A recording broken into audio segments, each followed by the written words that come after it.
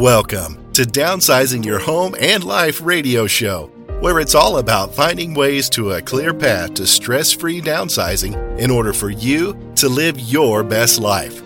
Each week, we will discuss where to begin, how to select where to live, the best methods to sort and monetize your stuff, as well as the proper steps to valuing and listing your home in order for you to fast forward and start living your new life. Now, here is your host, Nouri, the downsizing coach, an experienced award-winning realtor, auctioneer, and personal property appraiser, bringing you much-needed information to help you navigate the steps of becoming financially whole as you successfully downsize your home and life. Welcome, Karen Briscoe. Thank you for joining us today on Downsizing Your Home and Life Radio. We're so thrilled to have you. Karen, welcome. Well, I'm delighted to be here because you and I have visited on the other side of the mic when you were a guest on my podcast. And so I always love to turn the tables around. And of course, real estate is my passion, and am delighted to share with your community, your audience. Thank you so much. You're incredible. Your book, Your 5-Minute Success, and the launch of your book, your show, and all of the information that you bring to us is absolutely incredible. I will share with our listeners your tremendous success with your HBC group. Great, incredible team that you and your team have. Lizzie Conroy at Keller Williams in McLean, and the volume that you guys just generated blows my mind. Over $90 million in 2019, which is impressive. Not only have you been a mentor, but an incredible educator and a strong influence in my life and my real estate career, as I've always mentioned.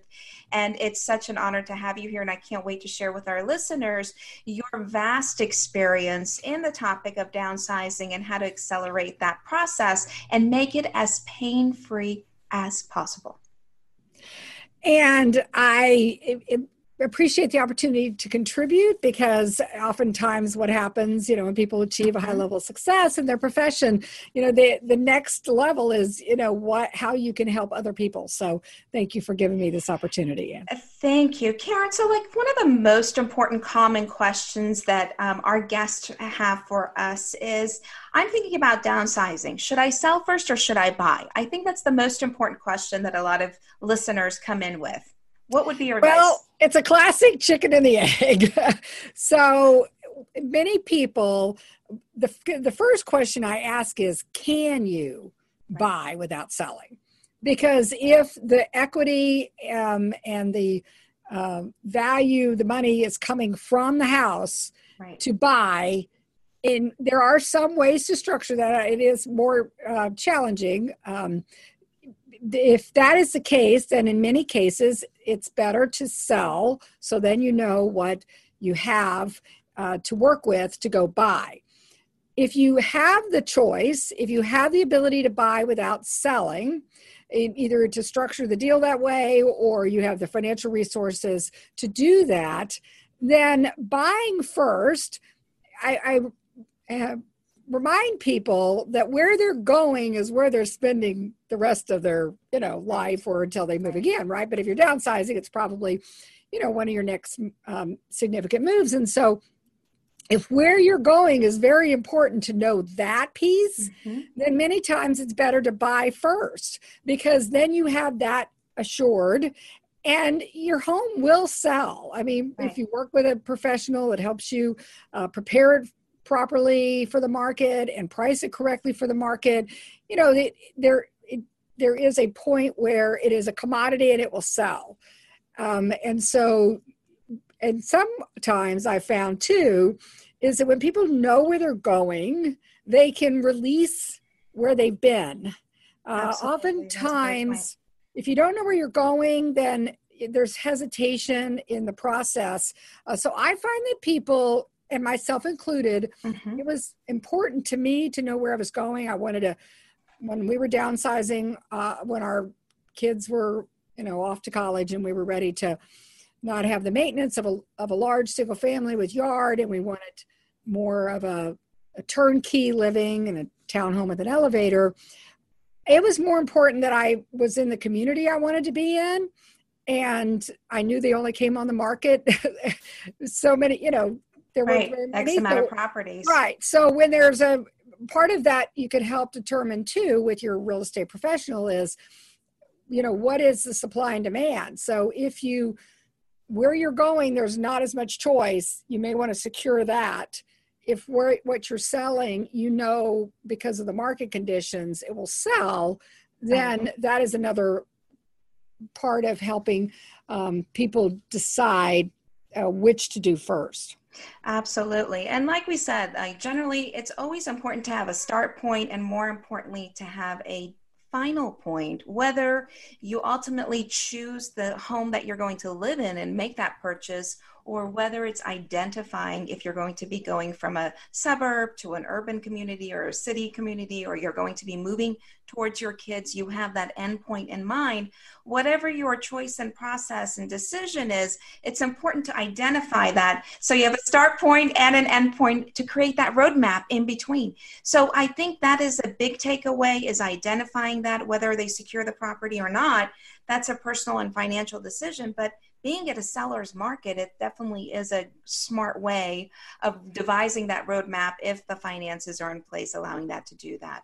So the next question would be, once they've decided where they're going, now the most important question that comes to mind is, what is my home worth? What is the value of my home? How would you advise that they determine that?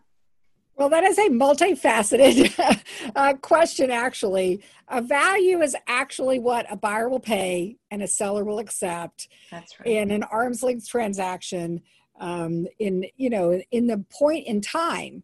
So It is time bound. So what is a value now could be different at another point in time. Mm-hmm. And even though the stock market, we all see, the fluctuations, we're not as quite as evident about the fluctuations in the real estate market, but there are. So it is not a one and done static number. And so the idea is, in terms of valuing, I recommend a professional, because there's a lot of knowledge available in resources online. And, I find that people know a lot about what's going on in their neighborhood because they live there, and they, at the same time, there's a reason why attorneys are told not to represent themselves, because they often don't have that objective. And then the feet on the street knowledge of where the market is going, because just like your financial advisor will say to you, past performance does not indicate future results. It's the same in real estate. So real estate professionals, and appraisers and tax assessors, they're all looking back at the market, and they're looking at what they could use to determine value. It depends on how homogeneous the property is, the home is, but it comparable means it's something like it.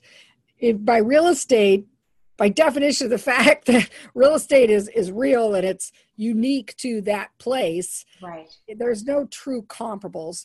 The other thing is, though, that the market is constantly changing. So what real estate professionals do is we fortune tell.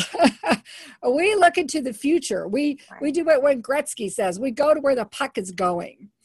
And we're looking out to what is likely the market going to do when you decide to put your home on the market. Of course, no one knows for sure, and there are a lot of things to consider beyond just the immediate market knowledge, but that's going to be your best indicator. Value also has a lot to do with supply and demand. Absolutely. I was going to mention, and talk about, obviously what other inventory is available in your community, in that neighborhood. What are the comparables? What were the sales? How many days on market, is ideal for your community, is all information to take into consideration when pricing and taking a look at what's happening in your community. And I think something we've talked about in the past, Karen, and I remember that you always brought this to light, is the fact that it's important to take a look and price the property immediately right before your listing. So sometimes we get a listing agreement and, sellers are working for 4 to 6 weeks maybe to make improvements to the home. And they're like, where you start off week 1, the dialogue may not be where you go on the market the day before you actually list it, simply because of many of those market indicators. Yeah, supply and demand is like gravity, like you said. So if supply keeps coming on the market, then it could have changed in terms of there may be more inventory and the buyers have more choices. And when they have more choices, there tends to be some price pressure down. The other side is true as well. So when there's been a lot of demand and demand is greater than supply, the thing is on pricing. The price can go up. It can. And what the market is the market study. Yes. So at any given point in time, there are buyers ready, willing, and able to buy. And that's true in all markets. I mean, I was, an active real estate agent during the market correction of the, 08-09 cycle. And the buyers have this sixth sense, this intuitive sense of which way the market is going faster than sellers do, because they're actually doing what I call conducting the market study. They're out looking at what is available in the marketplace, and they're doing what's called the principal substitution. That's what appraisers do. So they're going, yeah, I could live here and I get this amenities. I get, this, features and upgrades, but I could live here and I could get this location and I could get this number of, improvements, whatever. So they're doing that, and it's in real time. It's the best example is the stock market, although it doesn't happen as fast. So if there is a time lag between putting the home, starting to prepare the home for the market and discussing pricing, there should probably be another discussion right before going on the market to see if anything has changed that would make it wise to price it differently.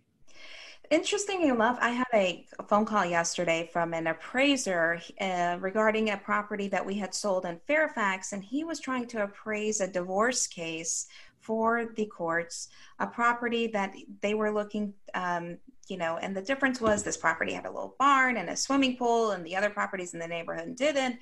And he was looking for comparables, and obviously he's widened his circle because in that little community, that house was more than the others.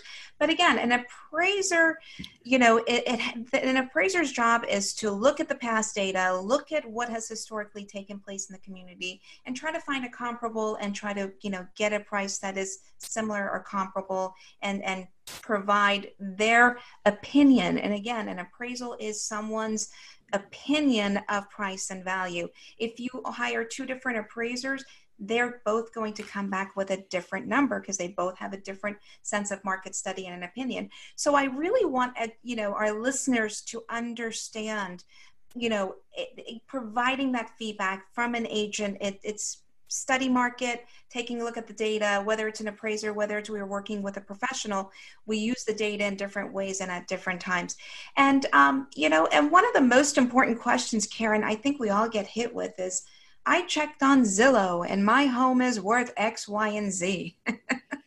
Well, Zillow does tend to be, their algorithm is more interactive. Now, Zillow hasn't been in your home, and so Zillow is not making the real person comparison, whereas a real estate professional has been in homes and so has seen what, there is a lot of value with the photography and virtual tours and virtual walkthroughs and 3D imaging and all that. There is a lot of value to that, but it's really not going to replace the actual being inside a home. Some people are saying, oh, you can buy your house you can find your spouse online, you can buy your house online. I'm like, well, you still meet at some point and kiss, right? I mean, in most cases. In most cases. So the appraisers, they're working more to what I call justify or substantiate. Again, real estate professionals are looking to go out. So Zillow is this interactive algorithm. It is more oftentimes responsive and accurate than, or truer to market than, say, a tax assessor who's valuating typically only once a year or when the property changes hands or something significantly changes about the property. So a tax assessor is going to be more static. And also think about tax assessments. Very few homeowners contact their tax assessor and say, please raise my tax assessment. Right. And yet they will go the other way. If they feel like it's too high, they will, contest it. So it's not going to be as accurate. So the thing about Zillow is it's a Z estimate. It's an estimate, right? It's an indicator of value. And even the CEO of Zillow's own home did not sell for the Z estimate. And he said on national television that the Z estimate is not Z accurate. So that's coming from the top. It is an indicator. So again, these things that help us in terms of coming to a value that we believe the market will respond to is what a tool in the toolbox. Right. And it really is property specific. If you have a property that's 6,000 square foot and all the other properties in the neighborhood are 3,000 square foot, Zillow can only do so much. And if you have certain features and updates, or if you don't have those things, it's all going to affect value. So, a word of caution, it's a great reference point for you to consider, but, definitely you can't base what the professional is telling you and come over, to allow Zillow to override the feedback that you're receiving. So it's important to speak to a professional, to seek the advice, let them do the market research and provide you with the data so that you can collectively make the best decision. And what is the best time of year to sell, Karen? That's a common question. What would be your feedback? I feel like the best time to sell is when it's right for you, in the sense that timing the market in real estate is often very similar to trying to time the market in the stock market, right? So if it is the right time for you, I personally, my husband and I put our house in McLean on the market the day before Thanksgiving in 2009. So most people would say, Karen, what are you thinking? And I was like, there's nothing to buy. Right. And so, and this is the right time for us. We had done the buy first. So we put under contract first without a home sale contingency. But my husband said, well, can you sell our house? And I'm like, well, of course I can sell our house. She just may not like the price. But I had. For Andy. Right. For Andy. Well, but I was right, because I had a compelling why. My why was one kid in college and another kid about to go to college. I was not in a position at that point we were not in a position at that point to want to carry another home, even as an investment property or rental, although we have 6 now. So it wasn't that I was against that idea. It was that home was not the property to be holding. Many people become what I call accidental investors because their home doesn't sell for what they want. And so they rent it out and then they just kick the can down the road. Right. So when, if not now, that's an acronym, when. Yes. Is what I ask people. Because if you don't do it now, then when will you do it? At all markets, at all times, there's buyers ready, willing, and able to buy.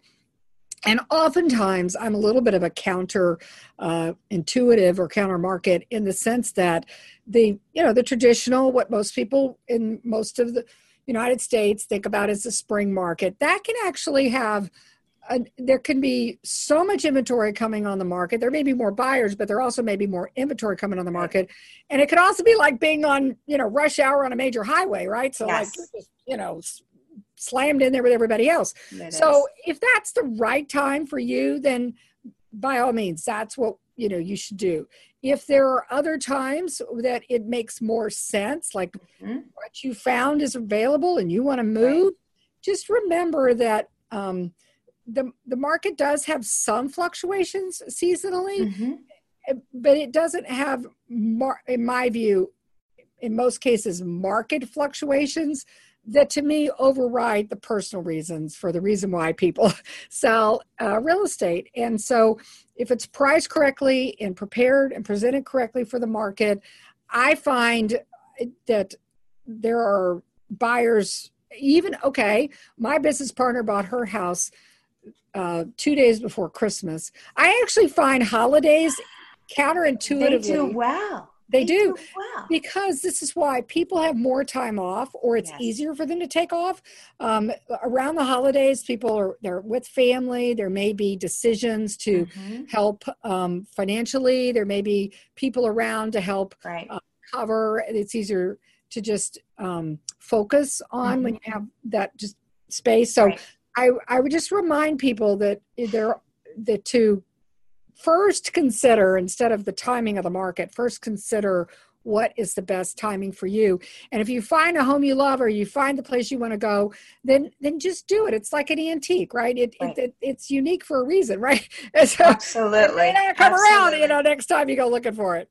One thing that I never understood, why people take their home off the market and feel that they only need to be on the market during the springtime, because when there's more competition, I, like you, have written more contracts Christmas Eve, New Year's Day, New Year's Eve, because people are out there, there's activity taking place, there's less inventory. Less inventory means that you'll have maybe less showings. Obviously, there's less buyers, but the buyers that are looking are the right buyers. They're the ones that you want. So I always encourage sellers to stay on the market, hang in there, don't be discouraged. If you're working with a true professional and they're marketing the property, it doesn't matter the seasonality. If it's priced right, if the conditions are right, and if the right elements are being shared in the marketplace, it will sell. So that's a big takeaway that I want our listeners to feel confident and to be prepared for. Well, there was a day and age where data wasn't as readily available. Right. In this current, in some ways it's good because the consumer has a lot of information. In some ways it's tsunami-like. But there was a day when realtors and homeowners could take their home off the market, and people didn't know, right? They didn't know that it was coming back on the market, that had been on the market, so many days last year. People know that information, and they're savvy, right? They're sophisticated. And so if you're doing it because you're, again, trying to overcome days on market, that isn't necessarily going to happen in the fact that people already are pretty aware of this information.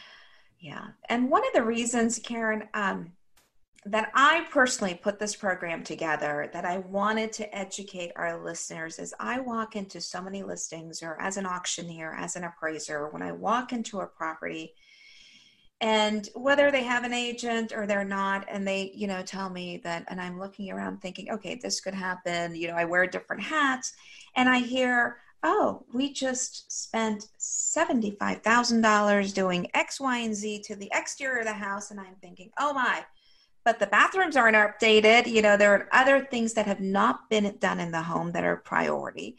So what are the important elements for people to consider in preparing their home to sell? What are the do's and don'ts that, over your many years of experience, that you would share?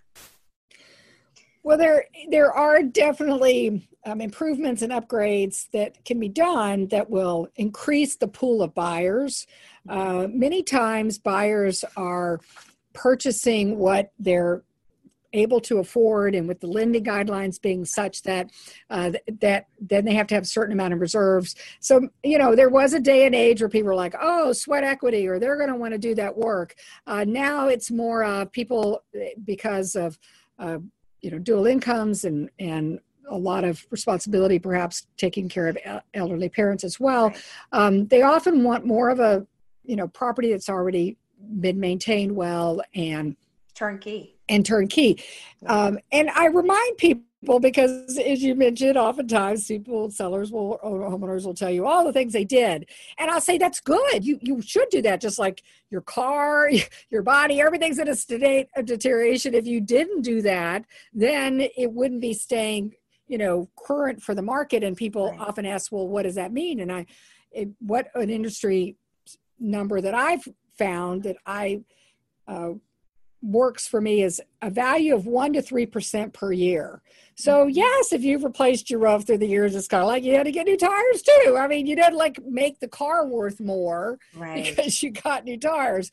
Your car is still the age of the car and the number of miles. So sometimes that helps sellers or homeowners frame of reference as to because $75,000 on a $300,000 house is a huge number, investment in the home. But if it was a $2 million house, you go, yeah, that's just annual maintenance, or maybe a couple of years maintenance. So oftentimes that helps people, because I want them to be able to see that, yes, they did good things. Those are the right things to do. It still may be beneficial Right. Because oftentimes what happens, and I know you've seen this as well, is that you'll go into a home and the buyers will calculate a higher cost of what it takes to do the work than it probably is, because they're factoring in their time, the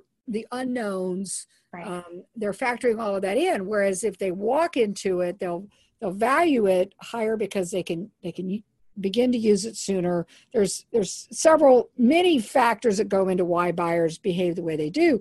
Right. But if you're on the market and you want to be the best house, right? So if you're the one who still needs to do the bathrooms, or still needs to get the wallpaper down, or needs to remove the carpet and show the beautiful wood floors, and everybody else has, then you're really putting yourself, you would put yourself at a better advantage to doing those things. And a good real estate professional, or a stager professional, someone who helps people regularly getting houses prepared for the market, can tell you what the cost benefit analysis of some of the things that you can do. Some of them are. And I always encourage everyone to, there's so many great resources. Perhaps there's thumbtack.com that you can, find professionals if you're looking for a painter or carpet person or tradesman, right? And you can post your job, and then you can get different quotes and have different people come and give you quotes to check out and make sure that you are getting the best possible option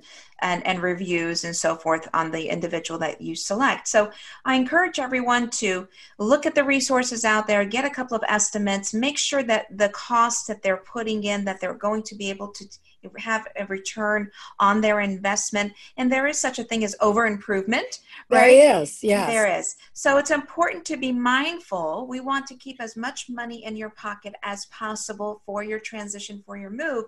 But there are some things that should be done, could be done. Let's get them done cost effectively. Let's get you moved into the right property.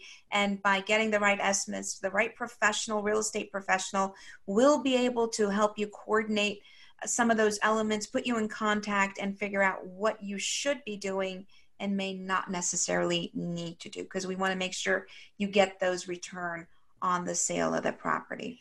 Well, what many people do is I recommend, and they reach out to me early on in the process. Like if you're thinking, okay, Correct. in a year or two, I'm going to be making a move, so that you will be doing the things. But I've also found sometimes people think, oh, I can do all those things myself. But oftentimes that delays and that's it. That's exactly. And that could impact. We had this happen recently. The homeowner, and they had a timeline, and because the delays, now we still were able to get their home sold at a good price. Right. But what they found was, if they'd used a professional, they would have happened sooner. And so then they could have made the move sooner. And then, there's other factors to selling and moving. Money absolutely is a key aspect to it, but your return on time is also one. And I do recommend asking your real estate professional, because they, in most cases, are probably vetted contractors. Those contractors are going to want to provide good quality service, because I've had people sometimes check, out lists, and they'll get people to come out, contractors, and they'll start work, but then they don't finish the work. Oh, that's not good. And that oftentimes ends up costing more, right? So you think you were saving something, but you ultimately didn't. And then, just be aware that some work should be done by licensed contractors. And, there have been situations where either an inspection process or the, permitting process or whatever, doing it yourself could be, ultimately cost you more in the end. Cost you more in the end. So if you didn't do it right the first round. It's true with anything, right? I mean, Yes. it's really, it appears perhaps that it's more money, but when you, consider the other, the unintended consequences and things that could happen if you take these other avenues, you may find that you're in a better position doing it correctly the first time. The first round, right. I want to jump into, again, something that you mentioned early on that is so important and such an important indicator that so many people ask about, and that is the assessed value, the tax assessed value of your home brought, by the county or the city that you're in. how does that correlate to what the value of the property is in reality in today's market? Well, before we had these internet indicators like Zillow's, the estimate, that was what we used, right? Because it was our basis or baseline to start with. And if the county is accurate in terms of bedrooms, baths, square footage, but if space has been added on or improvements have been done, it may not be correlating the way the market would respond. Also, the more frequently a home changes hands is going to impact the tax assessment, because if you'll look at like the history of tax assessments in most properties in the United States, they rapidly rose in response to the market run up from the early 2000s, and then it took them longer to respond to the crash and the correction, and then it's in many cases has been rising again. But like I mentioned, homeowners are more likely to contact the county if they feel like it's too high. And we saw this in the correction years. Then they will be if they feel like it's too low. And so in the certain market cycles, like when the market's correcting, many people say, well, I'm not going to pay more than the tax assessment. When the market's rising, the good news about rising markets is pricing is often self-corrected by the market moving towards it, right? So it's more impactful actually when the market is correcting and going down than when it's rising, in my experience. And also, if you're considering on buying a property and you're looking at more than one home, it's important to take a look at that tax assessed value, what the price is listed, and look at the historical data in that community, what the sales price was to that tax value, to give you an indicator. Another indicator I think that's really helpful is what I call look for the peak pricing for the neighborhood or the community or the street. That's a great point. And the reason why is in most parts of the United States, the real estate market was peaking in the 05, 06, kind of flattened. It actually was peaking 04, 05, and it's flattened in 06, 07. And those were when a lot of the top prices were being paid because escalation clause, there was more demand than supply. And then the market crashed and corrected. And then it's been rising. So if the neighborhood is in a state or condition of hitting that peak price or breaking it, because ceilings, glass ceilings of anything are the hardest things to break, right? For a reason. So if it's breaking it, then it's likely that your neighborhood may be peaking again. So back to what real estate agents are, fortune tellers or predictors of the future, we're looking at where's the market going. If it's peaking, it's going and headed, right? Yeah, you don't know how long it's going to stay up there. Honestly, it doesn't usually stay very long. Okay, so you're like, going, okay, I'm going to try to time the market, which is very challenging anyhow. But if you look at the peak and where it is in the peak cycle, so, I'm sure you've heard as a buyer, you don't want to own the most expensive real estate in the neighborhood. But if you're a seller, you want to obviously sell for the top dollar you can.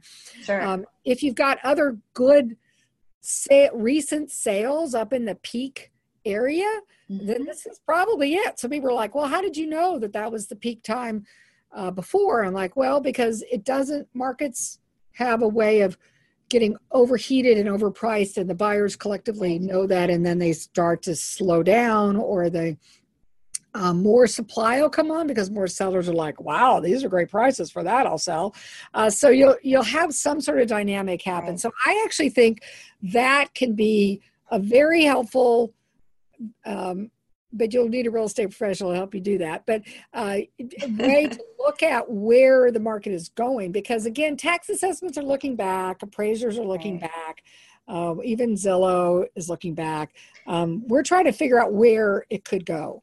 Past data, current data, and future data. Working with the right professional. Again, it comes back to someone who studies the market, is aware of the market, and is able to look at the indicators to help project where we're headed. And that is really what it's about. And I think our next few questions that I have for you, Karen, even speak higher about data, is the fact that a lot of people are like, well, we kind of want to list, but should we list a little higher so we have space to negotiate? We have wiggle room, jiggle room. What is your feedback about the jiggle? So that is a common thing that people, sellers, and particularly owners say. And the thing is that market is what a buyer will pay and a seller will sell for at any given point in time. And so the closer the pricing is to market, the less negotiating room there is. Right. And if the seller starts too high, then the buyers collectively know that. I mean, it's an unbelievable phenomenon. Independent buyers come to the same conclusion because they're out there doing this process of substitution. And once those buyers have all seen the home, and how do you know how many need to see a home? Well, one way is you could look at what demand has been for the previous 6 months for that type of home in that kind of community. That's how many buyers there were. So that's probably how many buyers there are. So if that many buyers have seen the home, then the market has seen the home. And in upper brackets, that could be 3, right? I mean, some people are like, oh, but I've only had 3 showings. And I'm like, but you had all 3 buyers. And so if you start too high, then those buyers could likely go do something else. And, or they're going to wait for you, Mr. Seller and Mrs. Seller, Ms. Homeowner, to recognize, because there's nothing like, time on market experience to help the seller recognize that they started too high. So then what happens is, the seller is the one that has to move towards the market. And many times sellers will say, well, tell them to write an offer. Well, first of all, I like to think that buyers have what I call good manners. And they don't want to embarrass or offend a seller by telling them the truth, because every homeowner thinks their baby is the most beautiful baby. Even professionals, I find, often have a view of their property differently than investors can be oftentimes more realistic. But most people, even attorneys, even other commercial real estate, I've even found people that are active in the business still look at it with a rose-colored glasses. So the buyers, if they believe as a collective unit that the house is priced too high, then the seller's going to need to move towards the buyer, and that's where price adjustments come on. And then you can, you can do death by 1,000 cuts. You can, sometimes you end up catching the knife on the way down because it's falling faster than you're moving. I encourage people to move as far as they can. And people are like, as quickly as possible. So you can, if you want to test the market and try high, then people are like, well, how quickly? And I'm like, well, if the market is seeing your house, so you determine that by how many buyers there are in the marketplace. Oftentimes, for sure, within 30 days, and for a fact in 60 days, if you have an upper bracket unique home, and it maybe takes some time for people to get in to see it, perhaps a little bit longer. But and people say, well, they only need to have one buyer, and that's true. And yet, the one buyer is probably savvy and sophisticated too, right? And they're not going to overpay. And what happens the other way? So let's talk about pricing correctly, or pricing maybe even a little below market. Right. My husband and I had this great debate when we were selling our house in 2009, the worst time to sell a house. He wanted to price it high. He wanted to leave negotiation. I wanted to price it at market or a little low to create demand. Because demand, this is where you hear escalation clauses, multiple offers. When you have demand, the benefit to a homeowner seller of that is you're probably going to get stronger terms. Right. And the thing is whatever it ends up at, that's the market price. That's right. That's why, auctioneers, and you're being an auctioneer, my father's an auctioneer. Auctioneers get this, right? We move up, right? You could do there's 2 ways of arriving at price. You can start high and work your way down, or you can start low and create demand and work up. Bravo. That is such an important point, Karen, that time and time again, a property that is well marketed, that's priced right, will work its way up to market. Even if you smidge underprice it, it makes a difference. And the biggest takeaway I want our listeners to understand is we need to get people through the door, get them in to set an appointment, come to see the property, come to preview, fall in love with the property in order for them to write a contract. So if we're overpriced, the phone's not ringing. They're not asking for viewings. You're not getting the showings in order to get the contract. So the most important takeaway for sellers is really to understand the dynamic of getting the phones to ring, to get the showings. If you're not getting those elements and you've been on the market is speaking to you, and it's important to react, and it's important to price right, and it's important to look at the data and understand and educate yourself in making those important decision-making processes. Because obviously when you sell is going to be so important as to what you end up buying and the interest rate, and there's so many other factors involved. But don't lose that valuable time when you could have, moved on, gotten a sale, and made the right decision. That is so true. I always tell people I know whether a home is priced correctly because my phone rings. Yes. Because when my phone's ringing and the agents are saying things like, have you received any offers? When are offers due? When can I get in? How quickly can I get in?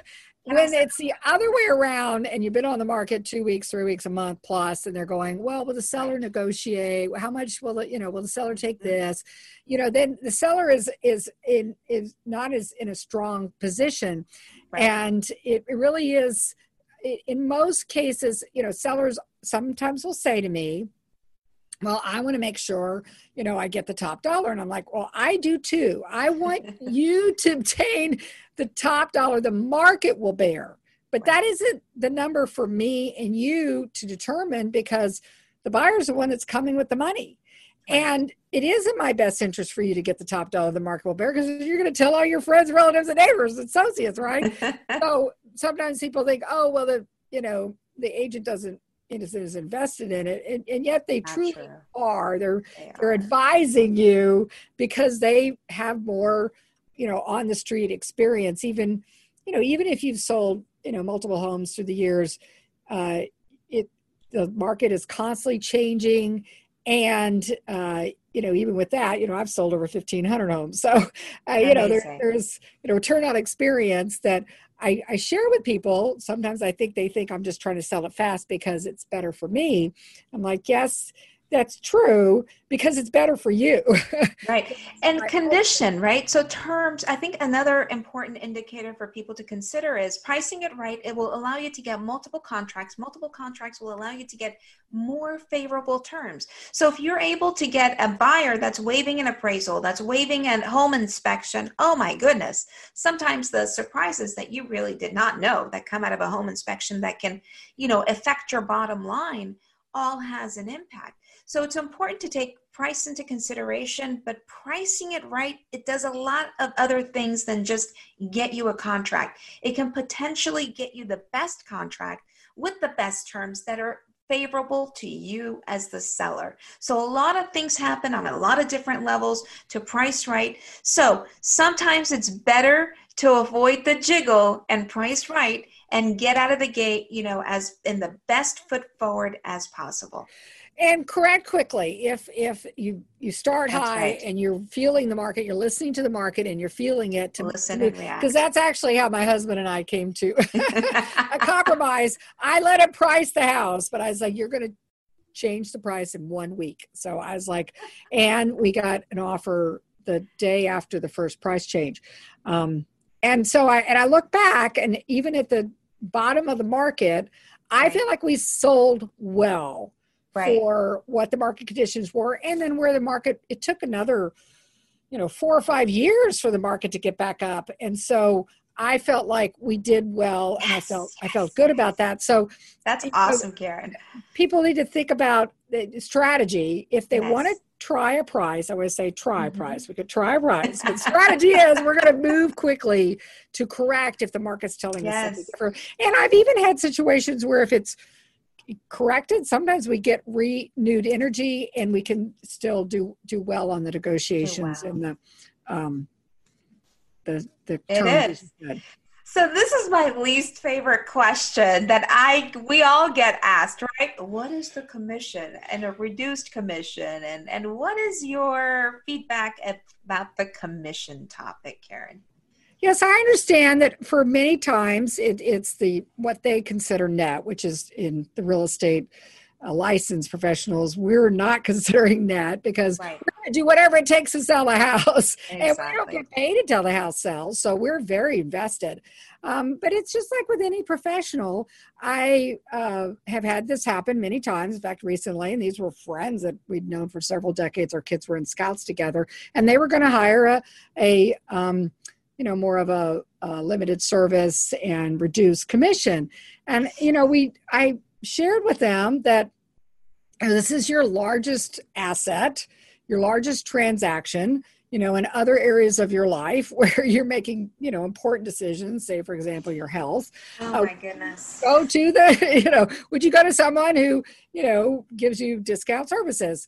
No, you want to go with someone who has professional, because the thing is the value that's obtained is really priceless. Because a professional, there may be new conditions, like, for example, COVID-19, truly very unique market conditions. I've been a real estate for quite some time. I've been through 5 recessions and market corrections, and I've never seen anything like it. And yet I had a lot of muscle memory about what happened in other markets that had similar characteristics. I had, a toolbox of strategies that help, we're able to work and help our clients. Yes. And those kind of things, oftentimes you don't get to figure that out until, it happens. And then you need somebody that can navigate that. And it would be like being out a beautiful sail, because I know you're a sailor, and having, your equipment fail or a storm come in. Do you really want somebody that's the discounted person? Do you call the cheapest person to come out and help you? You want somebody, who has some skill and knowledge and ability. And, support staff, Karen, I think the support staff, the marketing aspect, they have the funds to do it. They have the systems in place. They have an ability to go, you and I and a lot of the other top tier teams were able to go to video, exposure to the property, reacting. You don't want to be the guinea pig on an inexperienced agent's portfolio for them to test in your property on your most expensive and most important asset. You want to be and work with a professional. And it always makes me cringe. Well, my husband's golf buddy, is married to someone and they just got in the business, or they're starting to do this. And I'm just like, oh my, because you really want the best for everyone. And again, this is their biggest financial investment. And they're, especially individuals that are downsizing, they're taking these funds and it's going to impact their entire future. How they're willing to allow pride, personal relationship, fear of rejection from friends, because if there's some components, they're somehow tied to another agent, allow their financial sanity decision-making process always blows my mind. So I encourage you to work with the right professional that is best for your most financial important decision, and not just for the most convenient one. So it's like saying, I'm going to go to a heart surgeon, but my buddy's a general practitioner. Let me go there and see if they can conduct heart surgery. I mean, it just doesn't make sense. And it's the same thing while you're selling your home. So Karen, what do you say about open houses? How important are open houses? Well, it really depends on, the community and the location and the pricing, because in the upper brackets, oftentimes it's maybe not as likely that you're going to have a buyer come to an open house. What I find that open houses do for the seller, the homeowner, is that it exposes it to a broader market, and it creates the convenience of showing it, because that buyer's agent may be holding another open house. They may be out with clients, and they may be out of town. And so this creates a scenario where they can more easily get in to see the house again, or show family members or whatever. The other thing is at open houses now, with COVID-19, there are certainly health and safety considerations, and we certainly want everybody to be mindful of that. And there are some precautions and procedures that we put in place for that. But seeing other people that are interested. So everybody wants what everybody wants. That's what Barbara Corcoran says. And it's true. You see other people there, you're going to be like, And, it could be just, we had one open house where literally it ended up only being 3 groups, so they all kind of came about the same time, and we had them wait outside, and only one group in went at a time. And they're like going, by the time they left, one of those people bought the house because they saw that other people were interested, so it creates that. But it also, a lot of times, buyers will want to come back a second time, but they don't, they feel like, even though this is not true, your agent is always ready and willing, able to show you houses, but they just feel like it's convenient at a relaxed time to come and see it. And so there's definitely benefits and strategies to discuss with your real estate agent. And it's just one means of exposing the property to the market. I think it's a very, very, I agree with you completely. And it's an important element. And the more open houses that you can coordinate with your agent and have them exposed to the market, it's always great. Being in the DC market, Karen, I mean, we all have interesting clients. What is your most favorite story that you've had with a seller that might have been high ranking, or some sort of especially with security clearances, we all have those scenarios, and sellers and having open houses and having people go through the property. What can you share with us, what your most interesting experience or client might have been? Well, this wasn't really a downsizing, but they were relocating. Scott Pelley from 60 Minutes and his beautiful home, estate property. I went to college with his wife and knew them also from church. And he had such an amazing array of photography and awards that people were spending a lot of time enjoying his photography and his awards and not looking at the house. And I finally had to have a conversation. I was like, I think it's really going to be more beneficial selling the home if we remove some of these things. Right. And he recognized that. And so then we did go on and sell the home. I actually sold that house twice that year. So it was $3+ million. Oh, wow. So I had a buyer come. I was representing the seller. I had a buyer come and purchase an executive moving in from out of the area. At the same time, I had a local attorney that was contacting me. But the buyer was coming from outside the area, represented by another agent, ended up buying it. Well, that about 3 months later, it turned out to be on the market again. I'm like, that's what happened. They never did get located here. They decided to move them somewhere else. So it was back on the market with the same agent, and they bought it. And the attorney came back to me and said, you know this house better than anybody. Will you help me buy it? And so one thing about real estate that makes it so interesting is every deal is so unique because it was the same house and the same real estate agents, but we just swap places. Anything is possible. And then a high-ranking official, a 4-star general, I still remember I was actually out on my bicycle and I get this call about this person wanting to look at a rental. Well, I got to interject. Karen and her husband, Andy, are we're big bikers. Awesome bikers. So I live out in the Appalachian Mountains. I live out towards the Purcellville Brown Hill area. It's probably 40 miles from our McLean office. And Karen, sometimes on the weekend, I'll see her on Facebook. She's all the way out in my area, biked. It's so impressive, so incredible. Anyway, I'll let you get back to your story. But I actually have done that, bike from Purcellville all the way to Mount Vernon. Wow. It's a long day. So anyhow, I met him, or I asked for his name, and the way he said his name, I was like, you're important. So that was back when Google wasn't as big a deal, but I Googled him and found out he was a 4-star general. So when I went to the house and I said, General Jack, and he said, how'd you know my name? And I'm like, well, I said that. I was like, yeah, but he was really impressed. So him and his wife, I put him in the rental because he was coming out of retirement.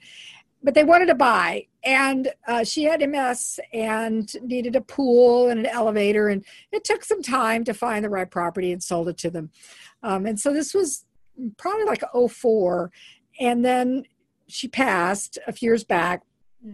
And the general contacted me, and he had many years of entertaining, and she enjoyed the pool, and the elevator made her be able to enjoy life a lot longer in the home. But now that she was passed, he was ready to make a change, and so that was a very I was honored that he came back to me and asked me again to help him sell the house. And then he decided to rent.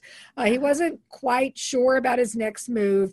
Actually was seeing someone, I don't know if marriage is in the future, but he wanted to be more flexible in his next move, but that's going to be coming up. So those are one of those opportunities where you really become connected to people and help them with their housing needs over and over again. Absolutely. Well, thank you so much, Karen. I have one final question for you before we end our call, and that is educate us a little bit about, so we've gone through preparing the home, we've priced it right, we've gotten a contract, we've gone through home inspection, and now it's time for the home appraisal. So our final topic is educate us about the importance of the home appraisal and how that works in the entire process. Well, if the purchaser has a lender, then the lender is requiring an appraisal as part of the conditions of the loan. And if you look at lending to purchase money, to buy a home, it's really two parts. So the borrower, the buyer, is being gone through the approval process, but the house is going through an approval process too. And the house approval process includes a couple of components, and one is what appraisers call comparables, to find what, as you said, opinion, but because even just selection of which comparable you're going to use is in a way an opinion. And sometimes appraisers tend to use ones that are low. And I'm like, but you can use ones that are high too. I, as a real estate professional, make it, part of my business practice to, now in the time of COVID, it's maybe a little bit restrictive, but in most cases, do my best to meet the appraiser, regardless, to provide the information about the property, the features and upgrades list, the plat, if available, which is a schematic of showing how the house is laid out on the property, floor plans if available, all of the documentation that supports the value of the home. And I always say that. I'm like, this is what supports the value of the home. If the seller has improvements, particularly if they're considered capital improvements, like roof, placement of windows, replacement of systems, HVAC, appliances, those, depending on the year, if that information is available, that's valuable for an appraisal. So providing that information. Appraisers can also look at condition. They're looking oftentimes for safety factors, particularly VA appraisers. They're going to look for handrails. They're going to often look for wood rot, because anything that deteriorates a property, obviously, because if you think about the lender, it's been quite some time, but many people remember when we had the market crash and people lost their homes and it had to go back to the bank. The bank is ultimately holding the house as collateral. And so the value of the property, the home, is important to the lender, and it's important to the appraiser because of that. And they follow pretty federal guidelines in order to come up with that determination. But it's important because the borrower, the buyer, the valuation to support the contract price, that's what we're looking for. Many times sellers go, why don't I get to know the appraisal amount? And I'm like, well, because if it supports the contract price, then yay, we're going forward. And the appraisal is a property of the purchaser, the borrower. If it doesn't support the contract price, then in many cases, depending on the way the contract is structured, the buyer or borrower may come back and negotiate, and then you will see the appraisal. Sometimes there may be corrections like that could adjust the value. If that's the case, then there are situations where the buyer or borrower can contest the appraisal. But in most cases, particularly for the government loans, they're pretty firm about very stringent, Right. And some people say, well, I just had it refinanced. So a refinance appraisal is, in a lot of ways, you already own the home. They already know you're paying your mortgage. A lot of the ways, even though it's verifying the value or verifying that the home exists and that it's in, substantially, good condition, purchase money appraisals, the lender's actually going to give the money to the borrower. So they have a lot more invested in the validation of the value before they will invest that money. And so many times sellers, don't understand the distinction, but a refinance appraisal. And sometimes sellers will say, well, I'll just get it appraised and that'll be the price. So like, well, again, all of these things are a point in time moment.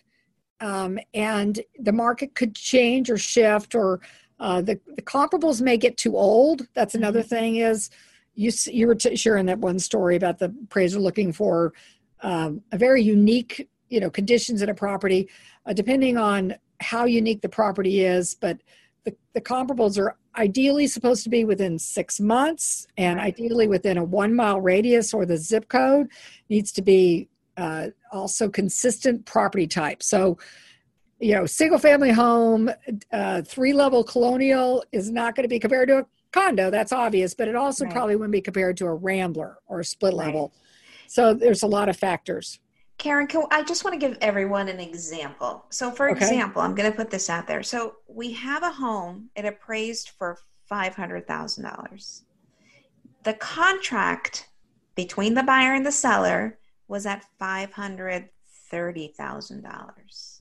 What would happen in that situation potentially? So the appraisal came in for the bank at 500, but the buyer and the seller negotiated that the buyer was willing to pay $530,000.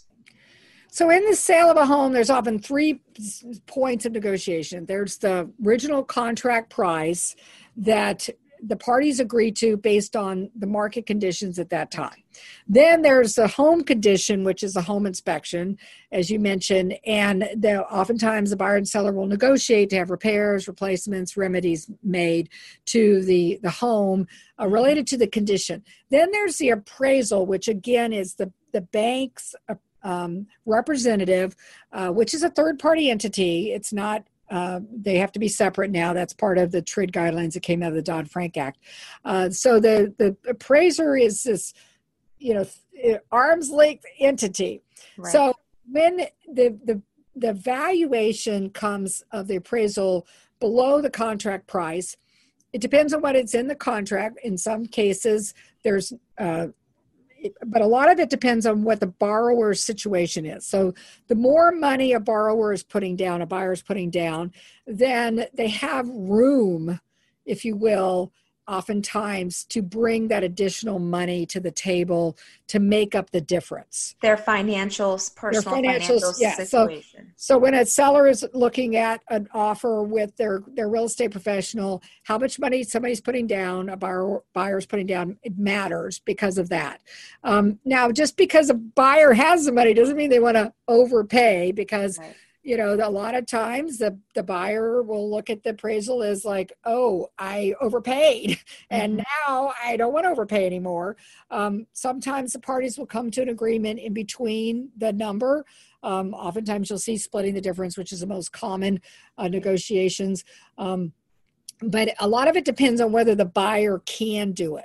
So in that scenario, you said if they split the difference, then the appraisal came in at 500, their contract was at 530, the agents get together with the buyer and the seller. They were like, look, the bank is only going to give us $500,000 for the purchase of this property. So if the buyer is not willing to write a check for that excess $30,000 and the seller does not want to lose that contract, then they might make a concession and, as you said, meet in the middle, and each party gives a $15,000 discount. So the contract price in that scenario would be updated to $515,000, right?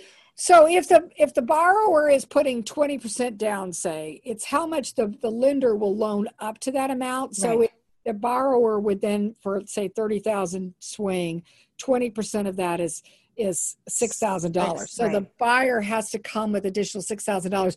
And one thing I share with sellers when buyers are qualifying to purchase, like we're talking about purchase money, when they're qualifying to purchase, there's also reserve requirements, because what happened in the last market correction and crash was that many people were buying more than they actually could afford, and lenders approved that. So that is, with the new Dodd-Frank legislation, there's requirements for the borrower to have in reserve, in addition to their down payment and their closing costs. So people say, well, just bring additional $6,000. Well, that may throw off the ratios and their numbers. They may not be in a position to do that. That's a great point. Yes. So the buyer and the seller make a concession. The contract price is adjusted. Yes. Therefore, yes. So the takeaway is that the appraisal amount does have an effect on our final contract amount, and potentially if it doesn't support the contract amount. But I wanted to thank you so much, Karen, for your time. I know that our listeners have gotten nugget after nugget about best practices in real estate. I cannot thank you enough for your many years of expertise and being a leader in our real estate community, and always sharing your thoughts and education. And we can't wait to have you back on. Thank you for joining us. My pleasure. Thank you. And Karen, can you give us your site of where guests can visit your two sites? I know you have your 5 Minutes of Success podcast, as well as your on-site online. Yeah, so it's the number 5 Minute Success, so that makes it easy. So the podcast, the website, all social media, all the books are available on Amazon: Real Estate Success in 5 Minutes a Day, Commit to Get Leads, 66-Day Challenge, and Flip Time, Love Life. And for the real estate space, my primary profession, we're HBC Group at Keller Williams. So the website is hbcgroupkw.com. Thank you again. Thank you for joining Downsizing Your Home and Life Radio. We look forward to having you on our show again. Wishing you a blessed day. Thank you for listening to the Downsizing Your Home and Life Radio show. It would mean the world to me if you clicked to subscribe to our show so that you don't miss any of our upcoming episodes. Please share our link with friends who may also be considering the downsizing journey, and leave us a rating and review so that we know how well we are doing. For more resources, visit thedownsizingcoach.com. Wishing you great success in planning your steps to living your best life. I look forward to greeting you on our next show.